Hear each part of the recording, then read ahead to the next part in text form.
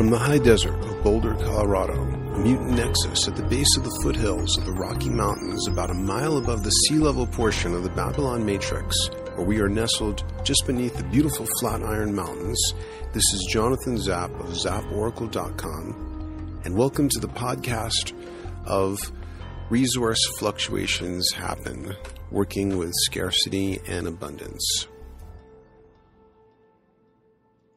This was originally written in 2007, but is being recorded February 17th, 2011. Resources do matter, but they have always fluctuated, and that fluctuation occurs with need as well as want resources. A good strategy is to learn how to thrive, or at least work with the resources currently available. That's the two-sentence version, which may or may not be a sufficient resource. For those willing to read more, here's the rest. Life rarely gives you everything you want. For all we know, this squirrel, I'm assuming you're able to see the picture of the squirrel eating Halloween pumpkins. This squirrel may be fantasizing about walnuts and silently cursing the universe for giving it leftover Halloween pumpkins instead. But as far as I could tell, when I photographed this squirrel on a residential street in Denver, the squirrel seems to be thriving on what it's got. An outside point of view is that it seems to be plump and healthy with a good chance of getting through winter. But additional resources can sometimes be just the thing. Resources do matter. The squirrel would probably be much better off in a more animal social service intensive universe where, for example, a squirrel catering service dropped off a raw nut buffet a couple of times a week. One imagines that the squirrel, however, is not holding its breath for the buffet. My anthropomorphic impression of the squirrel was that it was pretty happily feasting on the currently available resources, leftover Halloween pumpkins. Of course, no discerning squirrel is going to mistake the raw, wet cellulose taste of pumpkin with the oily, nutty, high omega-3 richness of a good walnut. But whatever a pumpkin loses to a walnut in taste and nutrition, it more than makes up for in size. And when you are trying to build body fat to get through the winter, size does matter. In general, resources matter. This is a classic paradox where each pole of the paradox, resources matter, inner self-sufficiency trumps circumstance, is in some ways more true than the other pole. My point of view is that most important truths exist as a double-poled paradox. Opposite positions are possible, and each pole is more valid in some circumstances and less so in others. And you can see my philosophy that is deriving from dynamic paradoxicalism, the anti-ism-ism. The dynamic paradoxicalist uses real-time global intuition, plus every sort of wisdom and faculty available, and yes, that includes those disparaged and politically incorrect psychic functions, the mind and ego, and chooses where he or she needs to be, at either end of the poles of the paradox, somewhere on the spectrum between the poles, or taking the cosmic overview that unifies the duality tension. The third term, the cosmic overview, tends to get glamorized, inflated as the answer to the paradox. But the soul doesn't thrive on a mono-food diet. The soul doesn't live by cosmic overviews alone. It wants the intensity of a dynamic relationship to the paradox so it can experience the poles, the spectrum, and the cosmic overview. Don't get me wrong. I like cosmic overviews as much as the next guy. But as a dynamic paradoxicalist, I also realize that transcendence includes that which is transcended. This inclusion means that even with the cosmic overview, I'm still going to spend time on the poles. So in the present case of resources, the cosmic overview is the Taoist assumption that the universe is unfolding as it should, that resources, like everything, fluctuate, and that fluctuation is the heartbeat of life, an essential part of the dynamic aliveness and interest of incarnation. And it takes times of both abundance and scarcity, along with every other sort of fluctuation, for there to be development. People who have lived through scarcity sometimes develop strong characters as a result. Other times people die of a scarcity or survive it only to become obsessive and neurotic about resources during abundant times. So as much as we could glamorize and inflate self-sufficiency, It's a pull that works well if you are, for example, a well-fed American tempted to acquire luxuries via credit card debt. It is not such an attractive pull, however, if you are watching your children starve, and the only self-sufficiency available is a detached acceptance of whatever comes.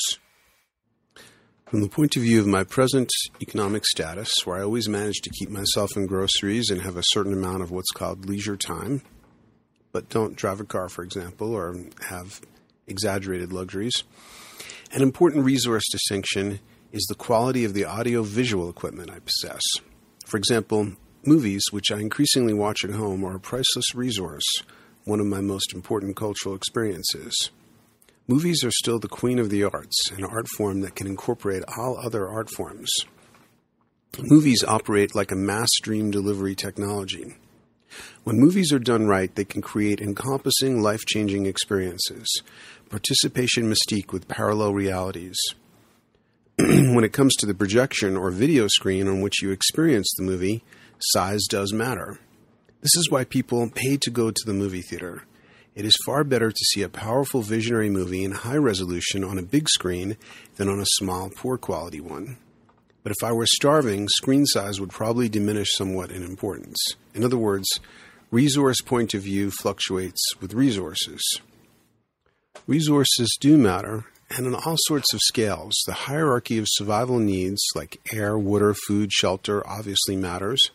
But there is also a meaningful hierarchy of gadgets, the power objects of technological magic, those lesser rings of power. For example, there is a huge resource distinction between a computer that can access the internet and one that can't, or no computer at all. No computer, computer plus internet is a very meaningful resource hierarchy. We tend to take some of this for granted. Most of us now have access to hundreds of thousands of movies. But 120 years ago, in 1887, whether you were king or robber baron, you had access to exactly 0 movies.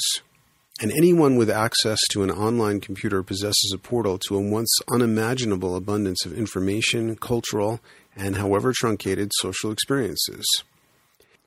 Yeah, I know I'm supposed to be wringing my hands about the shadowy, fractured world of internet socializing and lamenting it as a cheap substitute for what internet critics call live contact, those unsanitary face-to-face 3D encounters that were favored in yesteryear. Not too long ago were the good old days when everything was done up in wholesome country style and there were amber waves of grain and women in gingham dresses and all that.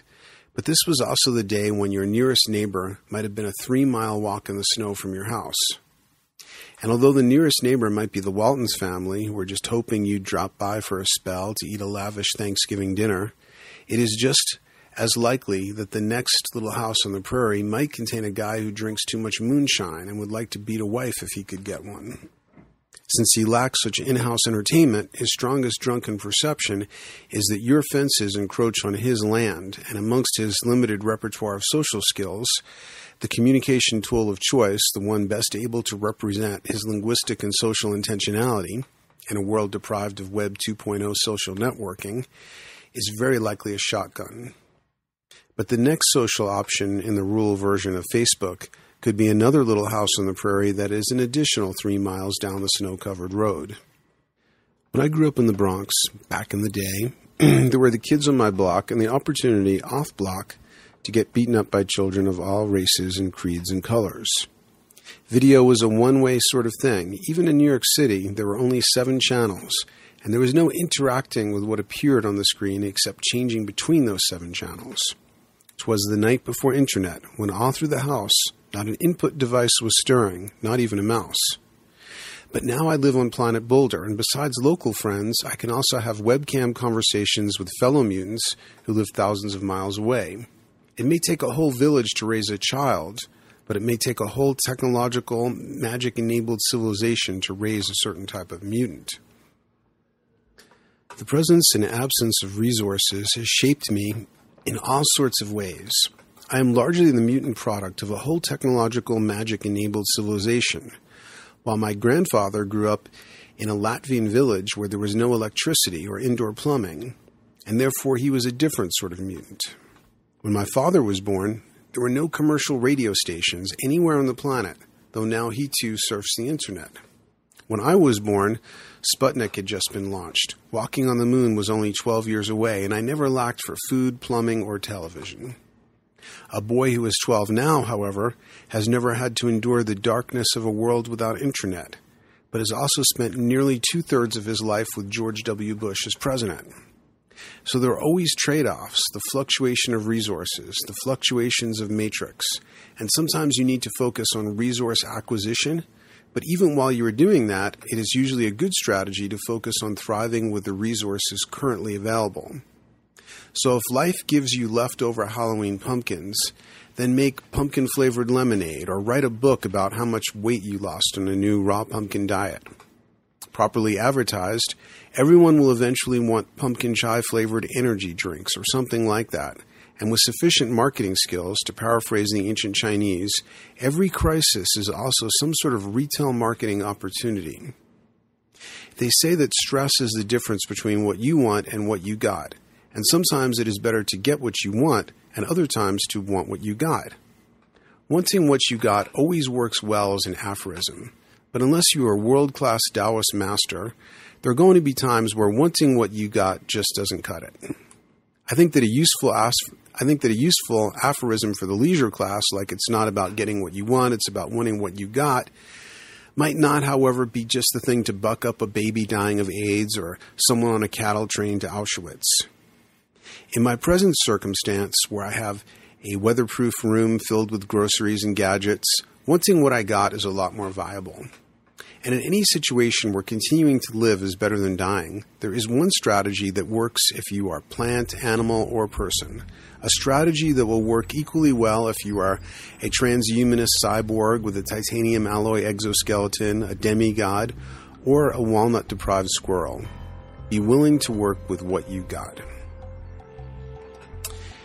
And that concludes the podcast of Resource Fluctuations Happen. This is Jonathan Zapp, signing off.